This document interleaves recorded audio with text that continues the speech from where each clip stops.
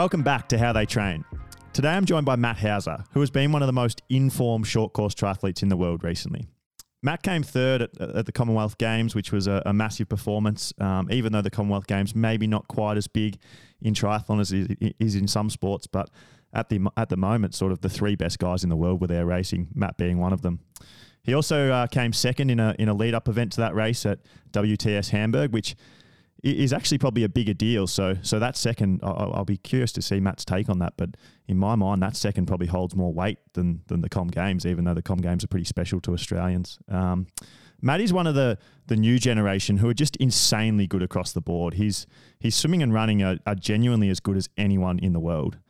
I reckon Matt has had the obvious signs and progressions of someone who was always going to end up being one of the best in the world. And, you know, Alex Yee and Hayden Wilde are two guys who are similar ages to him who have sort of formed this rivalry in being the two best short course athletes in the world. And in 2022, Matt really has begun to push his cases as being that next best.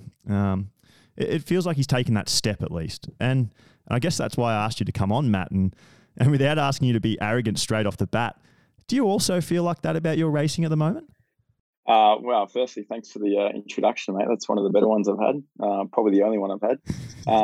But yeah, to be honest, I've always had like self-belief in my ability and like growing up through the junior ranks and performing junior world champ back in 2017. But now like I'm starting to feel like I belong in that kind of elite category. And it's amazing to see the way, you know, Hayden and Alex Yee have grown like in the short span of time.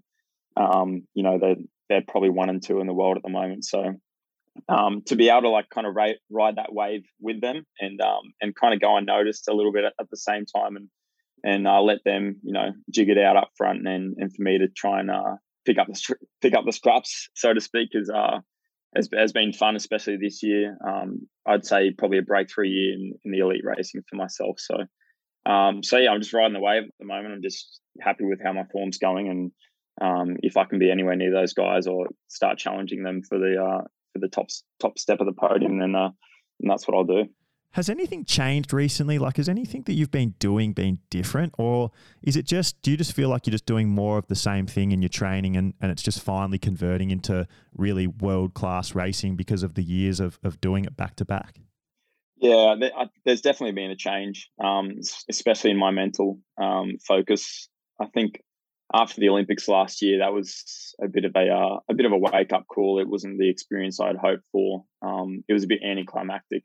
You know, as I've said in the past and on other platforms. And yeah, for me, I think it was a bit of a mental switch to go, right, like I've really got to take ownership of this professional career and I've got to treat it as such. I went back home in the Australian summer and put together like 4 or 5 months worth of, you know, good quality, like just solid training. Like I had this focus of big rocks before little rocks, and the big rocks for me were increasing my mileage on the run, increasing my mileage on the bike, and sustaining my swimming. So yeah, I think it was just consistency that got me to where I was. And by the time I rocked up in Yokohama this year and got a kind of a breakthrough for me at the WTS level in 4th place with a handy 10K run off the back of a solid bike, it was kind of a sign to me that showed that professional outlook and the kind of the commitment to just doing more in training was working. So it's definitely it's definitely a mindset thing. I think me taking ownership of this is your career, this is what you're building a life upon. You know, this could be your, you know, the wages that can hold you in good stead, you know, towards building a family and creating a life for yourself. So yeah, I think to get that sort of set in my mind was a really big motivating factor. I'm really actually keen to dive into that and get more specific, but just for those people who don't know, because I think you probably agree with this, Matt, despite being in the world, I don't think the WTS or ITU is covered nearly enough or well enough. So like your result at Yokohama, which was fucking awesome, like as good a result as an Australian's probably had in triathlon this year, where, you know, you ran 29:30, like you just talked about off the bike over 10K, And I think the first 7 guys all went under 30 minutes that day. Like, it was an insanely quick run. Like, Alex Yee ran 28.50, which if that's not, that's got to be, up there with Alistair Brownlee's 2012 Olympic run as one of the best runs in triathlon history. Doesn't really get covered much. People don't really know about it. They might see on Instagram that, like, that it happened, but not know the details. So yeah, like I think not just brushing over the fact that you ran 29.30 that day for only 4th place is pretty insane and shows where the sport's at. So more specifically over that 4 to 5 month block where you're sort of increasing mileage and building the bricks to performance, like you were sort of talking about. What were you actually doing? Like, were you working with a coach? Were you just with a training squad? And what did your week sort of look like in that big 4 to 5 month base block? Yeah, I think I've been based on the Gold Coast for about almost 6 years now, with my coach Dan Atkins and a good group of athletes, Matt Roberts, Lorcan Redmond, who's coming through. We've got a few young guys also joining the squad now. So it was kind of viewed as like an under 23 developing squad, but I think hopefully we're changing the game of that now in the Triathlon Australia kind of sphere. So yeah, I've got a great group there. And for me, coming back from the Olympics, and kind of the disappointing seat. I mean, I got 3rd at under 23 world champs, which was, yeah, it definitely helped the disappointment of the Tokyo Olympics, but it wasn't enough in my mind to salvage a year. So, and then I basically got back to the Gold Coast, and the guys that I was training with, Matt Roberts and Jack Szynski and Lorcan Redmond, they were just so motivated and so keen to get stuck into work and to come back to that kind of environment to go, right, we might be racing for different races or different goals, but these guys are, they're motivated to get the best out of themselves. So I really had to kind of feed off their energy. Because I guess in the lead up to Tokyo, we were prioritizing like heat acclimation, and therefore my mileage went a bit down because I wasn't like getting through the work as well as I probably could have, just consistently throughout the weeks. So I basically set a target range of like 350 Ks on the bike per week, 80 Ks on the run to build up to, and then the swim. I'm lucky enough that I know I can always rely on my swim and my swim speed, so that was kind of sustained a little bit more. But yeah, certainly there was a bigger focus on the run and bike mileage, and also like bringing back a session on the run. Like, I was only doing 2 sessions a week, including like a run off the bike. Whereas like previously I'd try to squeeze out like a 3rd session a week on the run. So the emphasis was kind of like sustaining that high mileage and bringing back the intensity a little bit, and really like digging into those key sessions. So yeah, for me it was a nice mental switch, as I said, and just having the ability to get through that kind of that workload that I hadn't like previously like tapped into. Was tough. Definitely it came with its challenges. I got a bit of like tendinopathy and little bits and pieces come up, which I hadn't really experienced just because I hadn't like reached that workload in like previous years. But to me, that was kind of a good sign, knowing that like my body was handling the work all right and getting through it. So yeah. So with those 2 sessions that you dropped back to and sort of made the foundation of your run weeks, what exactly were they? Were they like very similar? And I guess where I'm interested in talking to you and finding out is the difference between one of the best short course triathletes in the world versus one of the best long course triathletes in the world. Because the long course guys and girls, they get out there on podcasts or they have YouTube channels, and I think everyone knows exactly what they do. And even like Christian and Gustav, who have their own YouTube channels and stuff, they sort of seem to give away more about what they're doing with long course, but we don't really get heaps of insight into exactly what short course guys do and where the difference is. Like how many people would know the exact differences between how, the best ITU guys in the world train versus the best Ironman guys train?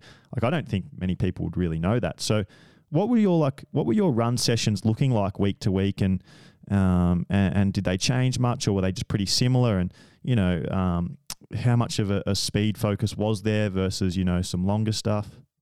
Yeah, I mean that was probably like a natural mix to it all. I would say like I would do like a session on a Tuesday, and that would be a bit more of like a fartlek, like active recovery type of session where like I remember doing like a session, it'd be like 30 minutes, but it'd be 8 minutes. 8 minutes of like a threshold pace, and then 1 minute quicker, and then 1 minute like off a little bit, and then back into the 8 minutes. And so we'd do like a continuous 30 minute, and that would be more focused on like doing like a long course, not long course, like an Olympic distance type of race.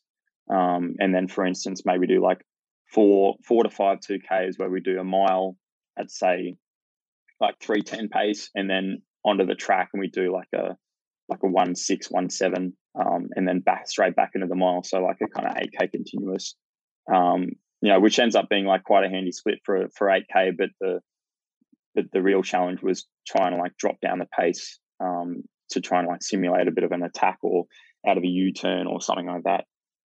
So a lot of it was trying to get a little bit more Ks out of the session, but then also having that ability to kind of change pace.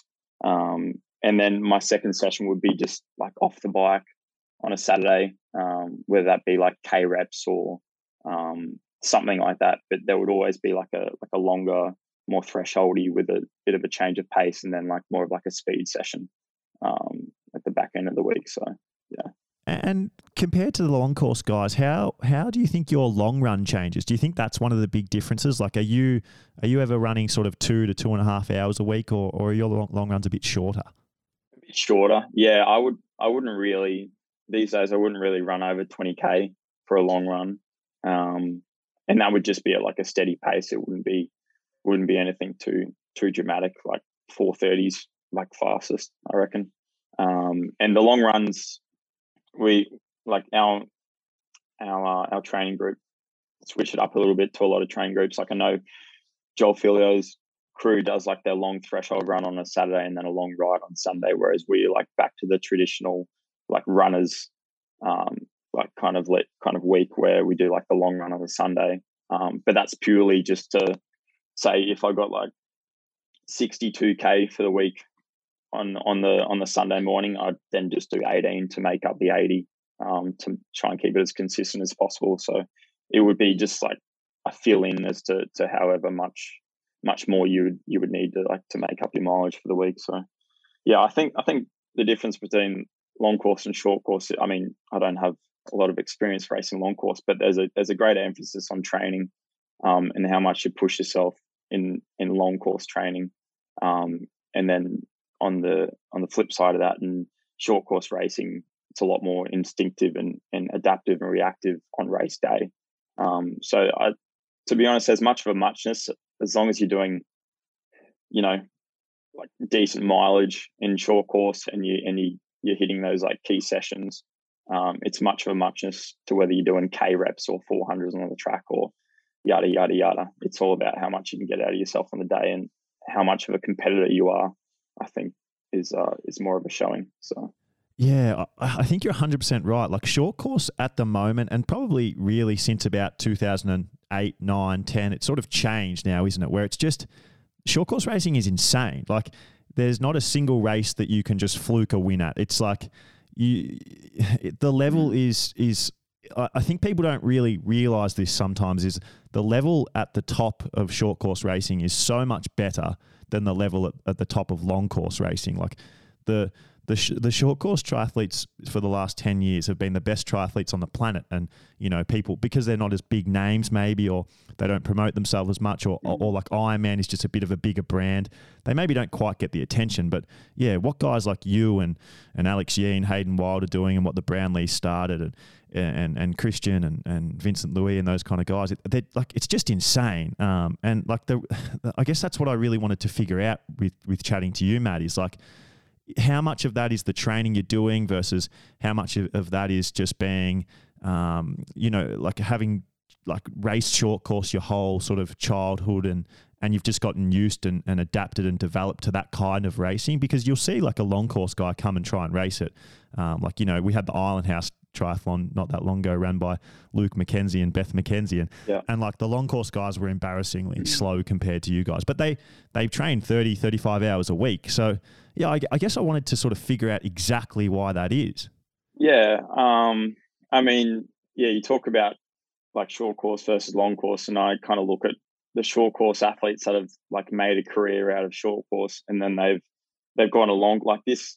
This isn't. We're not talking about just anyone. Like, mind you, we're talking about Chris Blumenfeld and Gustav, and Vince has done a bit, and now Ali's trying to venture in to long course. Hasn't really stuck yet, but I'm sure he'll get there. The athlete he is, but like just seeing their rise to success like so quickly in long course is kind of cool to see for like a short course perspective, knowing that like we're not too far away if we choose to step up and like attack that kind of longer distance. But yeah, back to the original kind of conversation. It was, I think it's like as a short course athlete, there's a set season, right? Like you got a set amount of races to do, and you can't really afford to pick your races. Like you've got to get Olympic points, you've got to get points for the World Series. Like you got to be racing, every weekend, sometimes for 5-6 weeks. You got French Grand Prix races, you've got Super League races now. Like the season's just getting longer and longer. Whereas I think long course, like training's their big thing, and they can pick and choose their battles throughout the year. So I think short course, you kind of become numb to the sensation of battling it out on race course and just pushing yourself to that next level against competitors who, the difference, and the day is like 10 seconds between first and 10th place. So it's a little bit more cutthroat in the way that, I believe we've kind of like intuitively grown up, just being forced to race, and that comes with a lot of attributes like instincts and adaptiveness and stuff like that. So I think that's where the real difference lies. There's definitely phenomenal athletes on both sides of the picture, but that's definitely an obvious difference for me. And you sort of mentioned before that it doesn't really matter too much what you do in training. Like as long as you're kind of doing the right stuff and doing enough of it, and then you on top of that, you're a really naturally talented athlete who's a phenomenal racer, that you'll have some success. But do you guys ever chat? Like a lot of you guys at the moment who are the best in the world are all pretty young, and I'm curious to see like how close you are and like how much you actually talk about what you're doing. Like, do you ever have conversations with the guys like we've talked about, like say an Alex Yee or Hayden Wild or whoever it is at the time, Leo maybe, and just figure out, oh, what are we doing that's different to them? Like, is there something else we can be doing, or do people sort of keep it a bit secret? Yeah, I don't know. It's funny you say that, because I can't really relate to that at all. It's not like it's taboo to talk about training sessions and stuff like that, but it's almost like, if you were so interested in what they're doing, like you're kind of taking away from your philosophies and what you're doing, and your own self-belief and in your kind of trajectory. So yeah, I don't know. It's just like, if you're too invested in what other people are doing, like obviously you're always learning, you're always, taking note of things. But I mean, the best way to learn is to race against those guys. Like, yeah, as I said, there's not a massive emphasis on like what you do in training, like at that top level, and you're in a high quality squad with good guys, and everyone's doing much of a muchness really.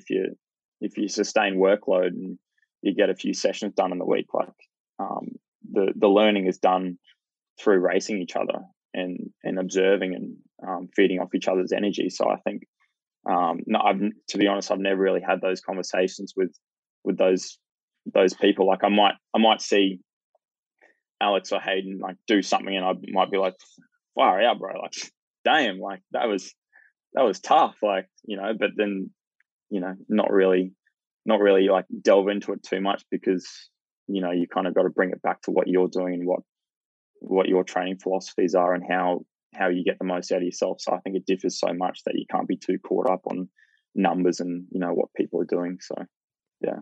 And then I sort of started to speak about it in the intro, and we've briefly talked about it. But your Commonwealth Games performance the other day, or a couple of weeks ago now, was really insane. Like the Commonwealth Games are a funny one where for a lot of sports it's not a joke. It's far from a joke, but it's not nearly at the level of like the World Championships in that sport or the Olympics in that sport, just because of the countries that aren't there. But in triathlon at the moment, like I think if we had, an Olympic race that day, you guys who podiumed, so Alex Yee won it, Hayden Wild came second, and you came third, obviously.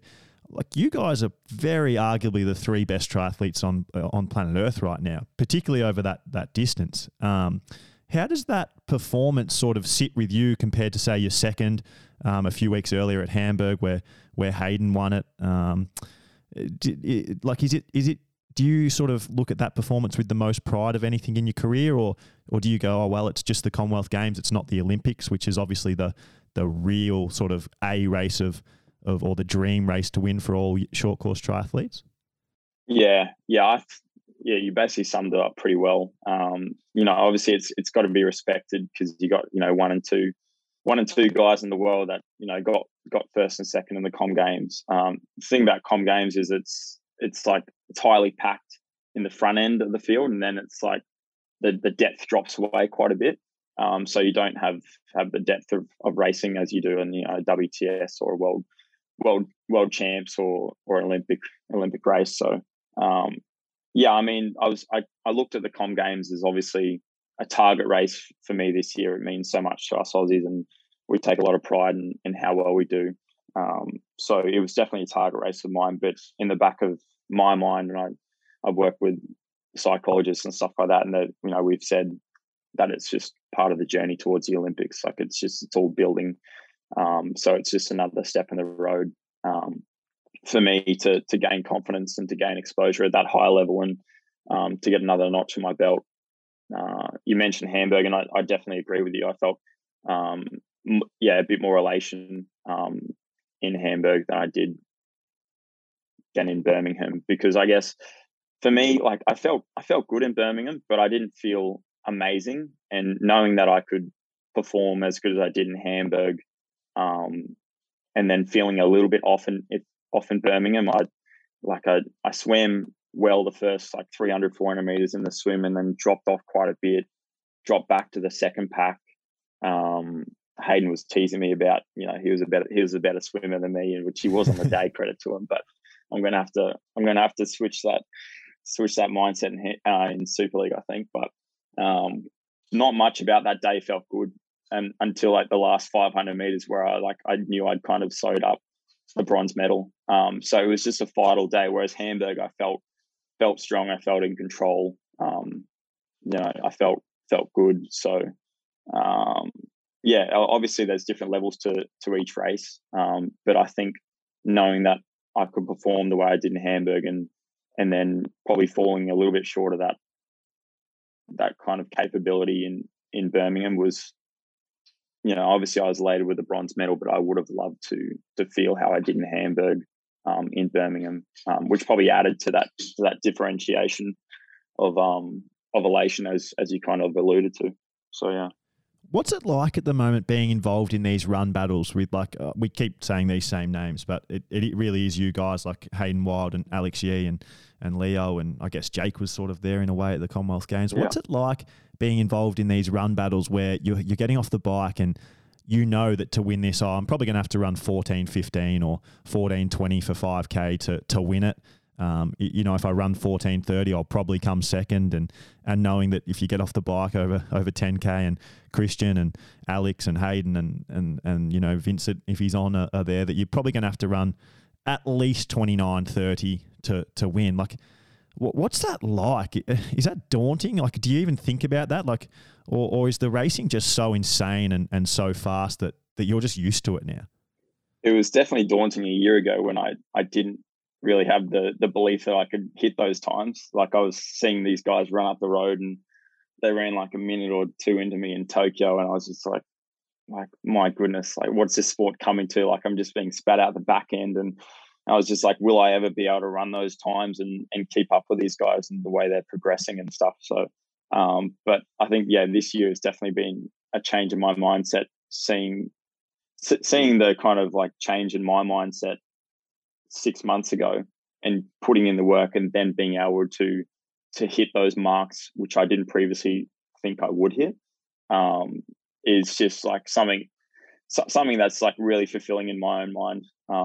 And it's certainly like such an honor to race these guys that are like, performing so well, and to be like there or thereabouts with them, is just, it's granting me a lot of self-belief and knowing that I can be up there. Whereas previously, like I had a lot, like not a lot of doubt, but like I doubted that I would be able to match it with those guys, knowing that, you've got to run a low 14 these days, and it's just getting quicker and quicker. So, I think the mindset's definitely changed with that. But it is crazy to see just the development and to see like the runner that Alex here is. And there was a few questions around like, would he be able to like swim bike with the rest and still be able to like hit like a dominant run? But he's just like grown so much as a triathlete, and it's quite inspiring to see. And then for him to still lay down those runs, and to Hayden to be with him, it's pretty incredible. So I love it for the sport. It's so good to see the development and to see athletes getting stronger and times getting quicker. It definitely, it needs to be highlighted, because these guys are doing some crazy stuff. So yeah. Hey everyone, just a quick break for my favorite part of the show, thanking the people who have signed up as best friends over on Patreon. Like I say on repeat every week, these are the people who keep this show happening. Honestly, without their support, I couldn't keep doing this. I also wanted to put it out there that I'm just going through these in order of when you signed up. So if I haven't got around to thanking you yet, just know that it is coming. First up today is Chris Hanrahan. Chris is a sports scientist in the making and has a real passion for triathlon and endurance sports. From all reports, Chris is also a really, really solid triathlon coach. I've just heard nothing but good things about the way he operates. Outside of that, Chris is also a guy who sends me in ideas for the show, which I really bloody love, especially because they're ideas that I read and think like, oh yeah, I love that. I'm clearly going to do this. And so sometimes feel like I'm stealing ideas a little bit. But like I said in last week's episode, you can put an episode out there and it can sort of feel like it goes to no one. So people like Chris who get in touch with me and chat about the podcast really do have a special place in my world. So yeah, thanks, Chris. You're the man. I appreciate you, and keep messaging in those ideas and I'll happily steal them. Next up, coincidentally, is another Chris McTaggart. Chris first messaged me, I think, way back in March to show his support for the show. And I remember the message well, because there was a part of it that I still think about from time to time. He told me that I'm at my best when I talk about training and not to try and be Mike Munro hosting This Is Your Life. It genuinely made me laugh and made me really think about what do I want this podcast to be. Since then, we've chatted heaps over the past few months about episodes, and no one is quicker to encourage me to get more runners on the show than Chris. So hopefully you'll enjoy Jess Stenson's episode in a week or two, where we chat about the Commonwealth Games marathon gold medal, Chris. And speaking of encouraging, he's all about me encouraging guests to swear more, which I love, because I am a habitual swearer, so it makes me feel a little bit better about that. Thanks for your support from the start, Chris, and thanks for being one of the people who helps keep this show alive. And the last person to thank today is Diane DeMol. Diane is a triathlete who I'm pretty sure did Cable Beach Triathlon on the weekend, which I'm bloody jealous of, because the weather is horrible here in Ballarat at the moment, and it looked like a really nice day. Diane just seems like one of those people who has a crack at everything, from like trail running races to triathlons to crazy CrossFit workouts to doing like insanely long handstands, and you name it. I reckon Diane's probably had a crack at it. I've said this before, but I just love people like Diane who just get after life, train hard, and do what most people don't do. We are literally all about that over here at How They Train. So yeah, thanks so much for your support, Diane. Keep getting after it and keep posting sunny photos over there in Western Australia and making us Victorians jealous. If you want to be like Chris, and Diane and support the show on Patreon, then the link is in the description of this episode, or if you're an Instagram person, it's in the bio of the How They Train Instagram account. It's really easy to sign up. I know I say it every week, and I don't say it as a throwaway line, but for $5 per week, you can literally be the reason How They Train grows, and I can give you more and more episodes with better and better guests. I'm just so passionate about this. I work as hard as I can to make it happen, and therefore your support means more than I can get across. I honestly wish I could take every single person who signs up out for like a fancy 5-star restaurant dinner just to show you how much this means to me. Just no seafood though. I'm really not a fan. Anyway, back to my chat with Matt. This sort of brings me on to something else I wanted to talk to you about. And like Alex Yee, for those people who don't really know, he sort of has a running background, and he's run on the track at Diamond League events. Like he's an insanely good runner. And I guess like the rhetoric around short course triathlon for probably since about the 2004, 2005 has been like that it's just a swim and then a run, and the ride doesn't really exist, or it doesn't really play any role in what happens. It's just like a formality that you have to go through to get from the exit of the swim to the start of the run.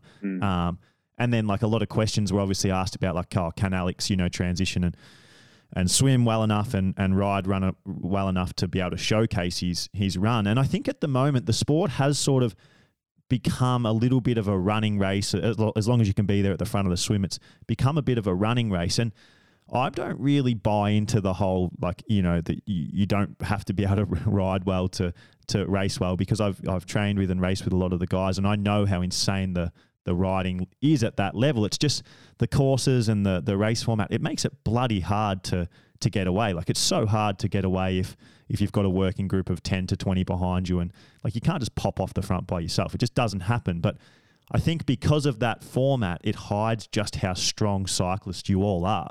And you sort of mentioned before as well that you wonder how far off you would be if you made the step up to long course, where obviously the bike is a much bigger factor.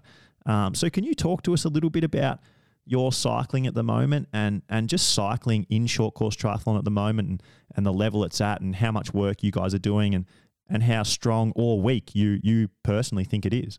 Yeah, as it's always been in short course triathlon, probably before after the Craig Waltons and those, that kind of era of triathlon, it's definitely become a running race. Like you'd be stupid not to say that. But then you've got guys like Hayden who are just riding out of their skin to catch up like 20 seconds, and like he's riding against guys that are motivated to stay away. Like they're swimmers that want to ride hard because they know they can't run as well. And you've got Hayden coming through at the speed of light, like just catching them like they're pedaling square. So there's an element to it that those guys in the second pack are just like getting stronger and stronger.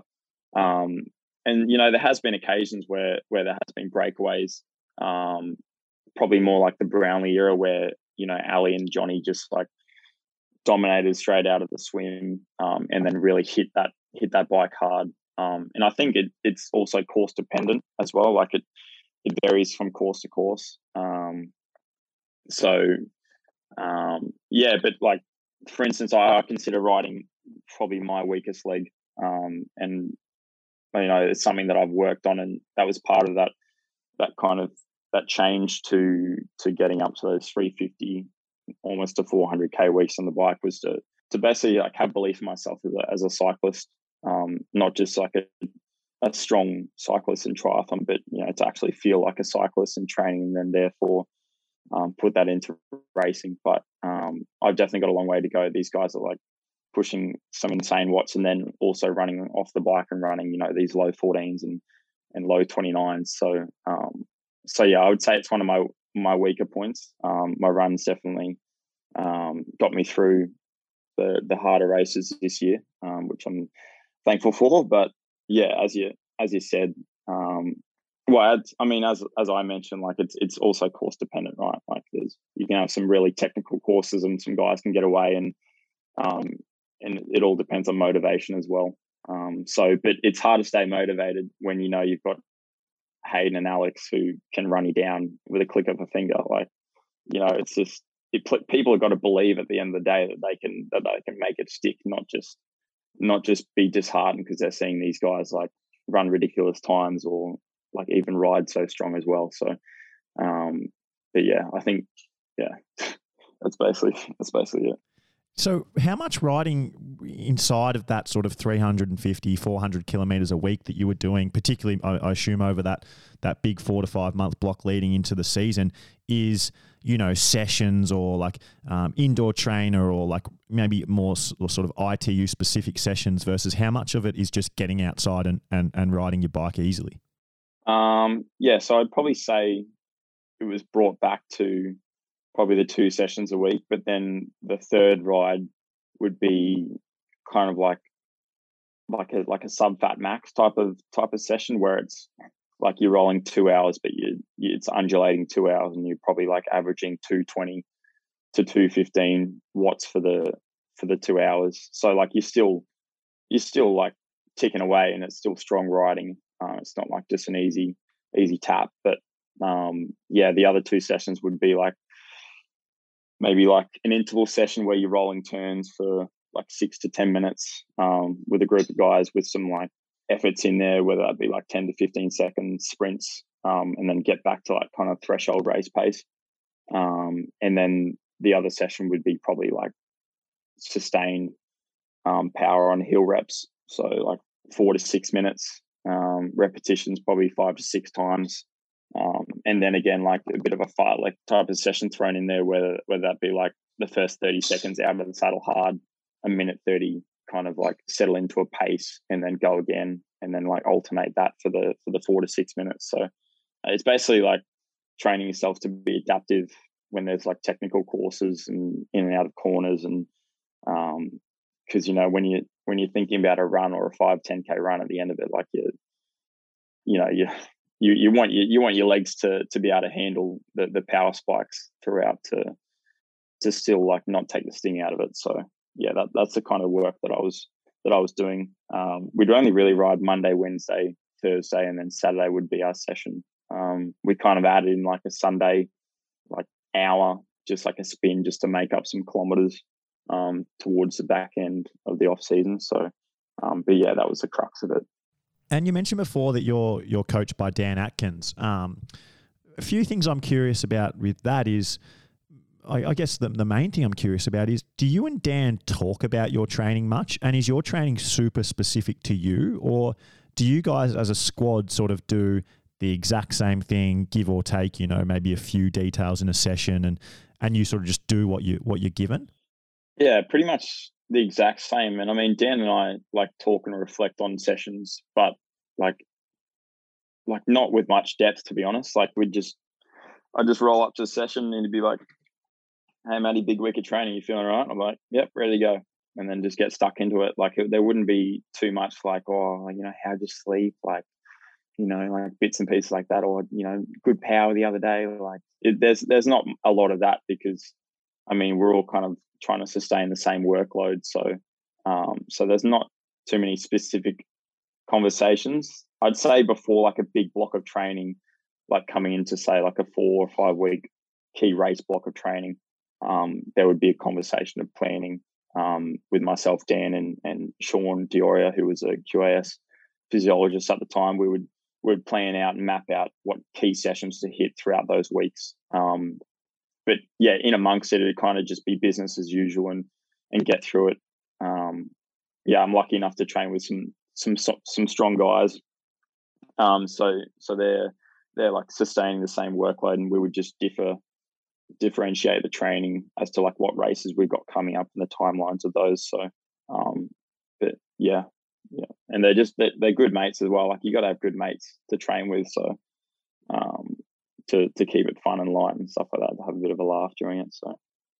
And another question I've just wanted to ask someone this. I just haven't really had anyone to ask, because throughout like sort of the course of this podcast, we've had quite a few long course athletes on who have come out of the short course or Australian short course system.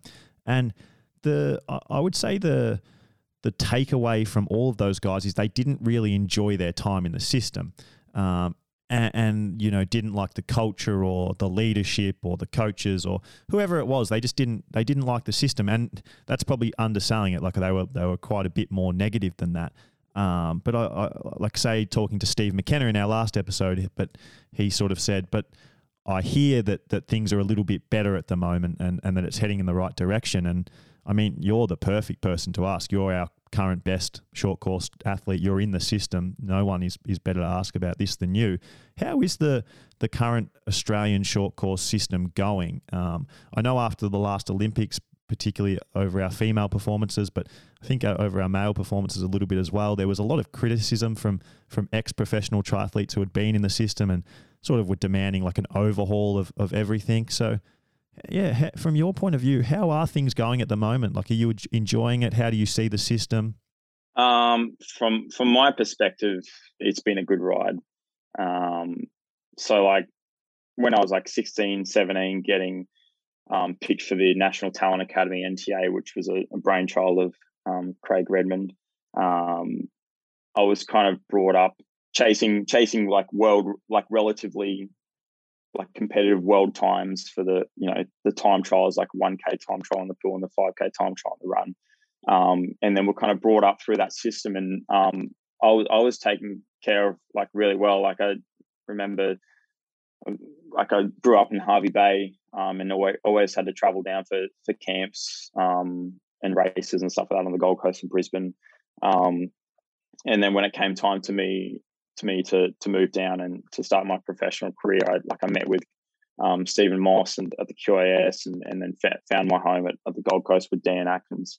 And it's been a smooth ride for me, but I guess it's only as smooth as how you perform and how you race. Like I think if you do everything right, if you tick all the boxes, and you're going to have a smooth time. Whereas if you don't have as much success, or I guess if you don't have as smooth of a ride, you're going to have a bit more of a chip on your shoulder, and then start looking for, not excuses, but like start looking for things to kind of pin it on. So, but I mean, everyone has their different experiences, and for me, it's been a smooth ride. Yeah, definitely. I guess the development side of things in today's system probably needs to be a little bit stronger, and I think we are making some good inroads. I know I spoke to Dan Atkins the other day, and he's just, we've just employed a new Queensland scholarship coach that's come on board to kind of help out that younger generation coming through to the to the junior and under 23 levels. So I think we're starting to put things in place, and to realize there is a little bit of a hole to fill.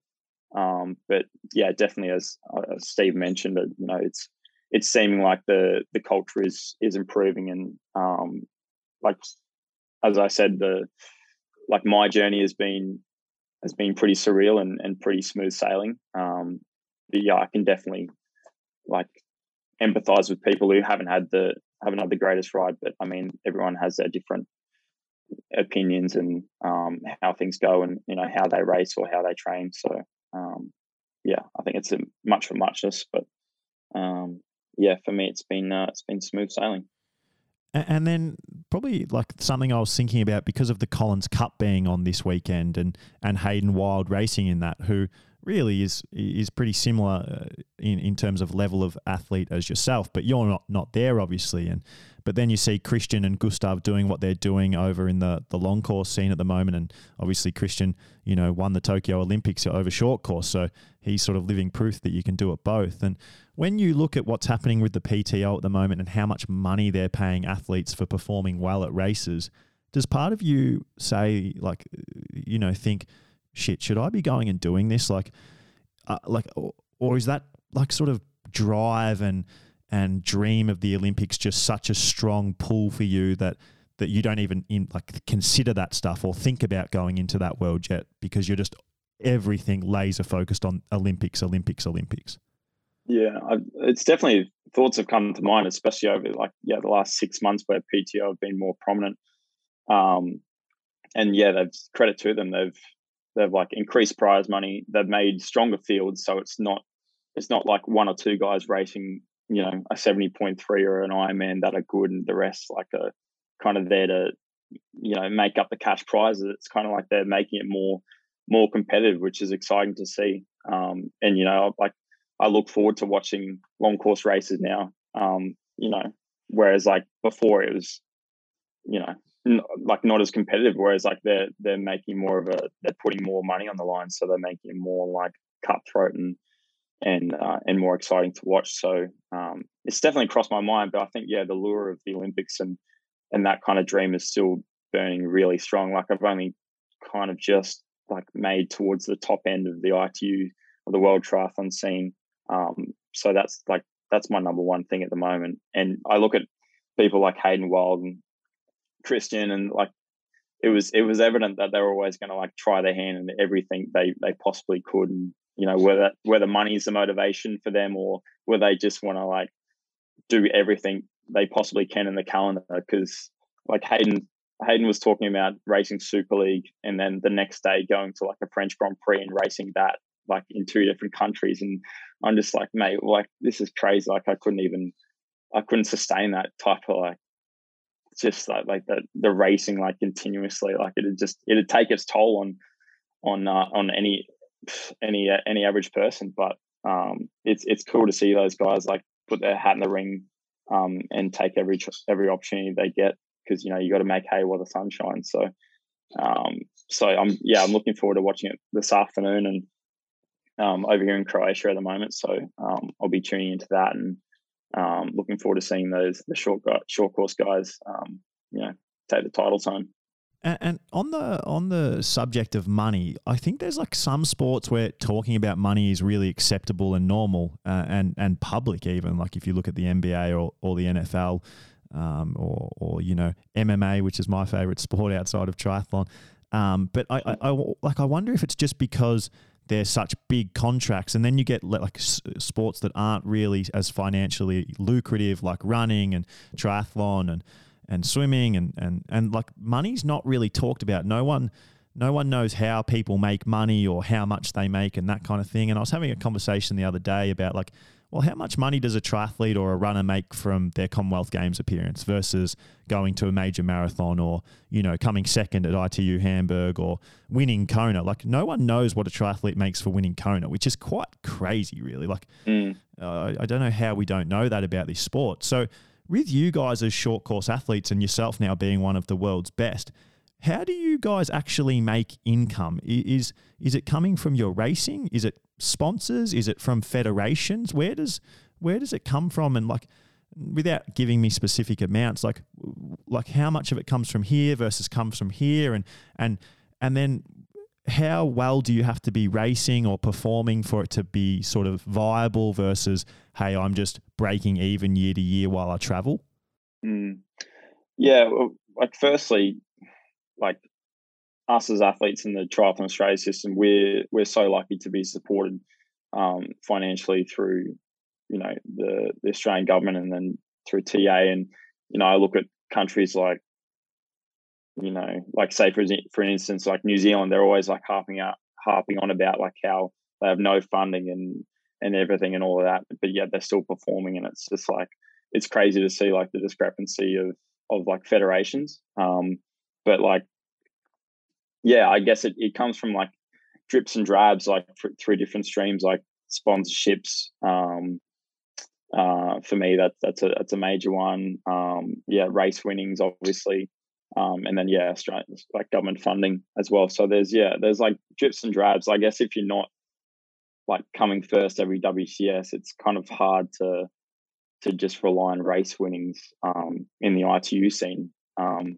So you definitely kind of have to have your hand in a few different pockets to make a living and to make a career out of it. So but yeah, I guess like things like PTO, they're obviously doing great things for the long course. Short course, you kind of have to shop around a little bit, I guess, so to stay supported. So but yeah, it's I'm so grateful to be a part of Triathlon Australia, because they've definitely supported me like all the way through from as long as I can remember, and I'm very lucky to have their backing. So yeah. So with Triathlon Australia and their sort of funding for triathletes, how big a discrepancy is there from, say, like our best or highest funded athlete or triathlete versus our lowest funded triathlete? I mean, there's there's systematic support, like support staff and like payments for physio and like claims for accommodation and stuff like that. You know, Triathlon Australia, they help support us with trips overseas and stuff like that. And based on your tiered level of racing, is basically to how much of your trip gets paid for. Basically, it's kind of more like then Triathlon Australia would put you in a tiered system and then put you towards like the Australian government funding, which is DAIS funding, and that kind of depends on where you rank in their eyes. So yeah, without going into the specifics, that's kind of like the basis of it. Yeah, and then with like a WTS race, like one of the major WTS races, how much do you make for winning those races versus, say, if you come 10th or say if you DNF or come last? Like, do you get appearance fees just for going there? And yeah, like how much do they pay to win? Pay to win WTS is like 18 US, and then there's a bit of a drop off that goes to like 12, and then I think it's like 6 or 7 or maybe 8, and then it drops down to about 2.5, I think, for a top 10, and then they pay to 20th, which is a 15 to the 20th is 1,000. So, and all paid in US, which is handy for us at the moment. And then also you've got like sponsorship bonuses or whatever you have in place with your individual sponsors and stuff like that. But yeah, a lot of them are kind of like podiums and stuff like that. So so it's kind of, yeah, you have to be doing pretty well to make a decent living. And without speculating too much, because it's obviously like just a tricky and sort of potentially dangerous area, but how much could you potentially think to like or hope to make as say a top 5 short course triathlete in the world right now? Yeah, I mean, speculation is a certain thing, isn't it? I mean, like I talk about Super League and that they openly put out what they pay their athletes. That's kind of like cross promotion at the same time. Like they're saying, like we support our athletes, which they do a great job at doing. But yeah, they list their earnings and stuff like that. I think it was published that Alex, made 140 to 150, and then Georgia like something similar, and Jess Learmont something similar again. So yeah, like the information is readily available, and then you kind of just got to look back at the results to kind of add it up, I guess. So yeah, it's I don't know. Basically, if you're in the top 5, you're doing pretty well. You're doing all right, because it then comes to the end of the year bonuses where they pay out 80K for the win for the world champion, and then it kind of like goes down from there. So yeah, you can do all right if you podium out on the regular. How many? This is the last money related question I'll ask, because obviously quite tricky for I'm you. sweating here. Yeah. I just wanted you to say 1 million. I didn't want you you didn't have to go into the detail. If you're like not one of the best in the world, right, and let's say you're a 50th to 200th best short course triathlete in the world, which in that range, those are all guys doing it full time, trying to make it. How much are you struggling financially at that point to just stay afloat? Like, are you simply living sort of paycheck to paycheck, or like, finishing a year and you've saved no money, or maybe you've lost a bit of money, or you've just broken even, but you've had the year of traveling and racing, or is it even harder than that? Like, do those guys have to sort of come and go and spend periods at time at home working or doing other things on the side just to get by? Yeah, it's definitely not a glamorous sport. I mean, you think of the amount of hours you put in, and then if it's not coming off on race day, like it's like at that level, you kind of got to pick and choose your races, right? Like you might have to go to a French Grand Prix and race that, or like go down to like a World Cup or even a Conti Cup level, which still pay out. For the top 5 and World Cup is pretty decent nowadays. So you can make a decent amount of money if you're going around racing World Cups, getting top 5s, top 10s. So yeah, I think for that level, you definitely got to pick and choose your races as to how you can fund your season. But it's definitely not viable. Like you've like, I know some guys that have to work part time in the off season to kind of like to fund their careers overseas and stuff like that. And if there's a lack of national funding for some countries, it's definitely a hard time, and they have to rely on their parents or their savings. So it's a big slog, considering a footy, an AFL rookie can get paid like 120 off the bat, like coming in to the system, whereas like you got guys like trying to like stay afloat and trying to like pay for flights and chip in for ACOM and share ACOM and stuff like that around the world. So I wouldn't say it's a glamorous sport to get into if you're looking for the high paychecks. You've definitely got to work hard and perform for those. So yeah. And just to sort of finish off the chat on a little bit of a more training note or somewhat related to that, do you have any other things you do outside of just the swim, ride and run? I know you've mentioned that you sort of maybe work with a psychologist a little bit and your mental game has changed a little bit, but and you briefly mentioned that you were doing quite a bit of heat training leading into, or heat acclimatization to prepare for the Tokyo Olympics. Do you do anything else? Like, are you a guy who is really fixated on, like, I don't know, whatever it is, your recovery or your diet or your sleep or something else, like some other weird thing that you think is a really important factor in your performing? Yeah, staying away from the beers. That's a big thing in my performance. Kind of training. It's a struggle, but no, kind of like strength training, like strength and conditioning. I was working with a QS trainer, Kelly, through the kind of off season and European season. So that would be like 2 sessions a week, maybe an hour each, kind of focusing on maybe like arms and upper body, one session, then lower body and like squats, pistol squats, stuff like that, and like deadlifts and basically just maintaining load and strength for like injury maintenance, and then basically just I see a dietitian as well, not regularly, but just probably check in now and again to formulate race strategies and stuff like that as well.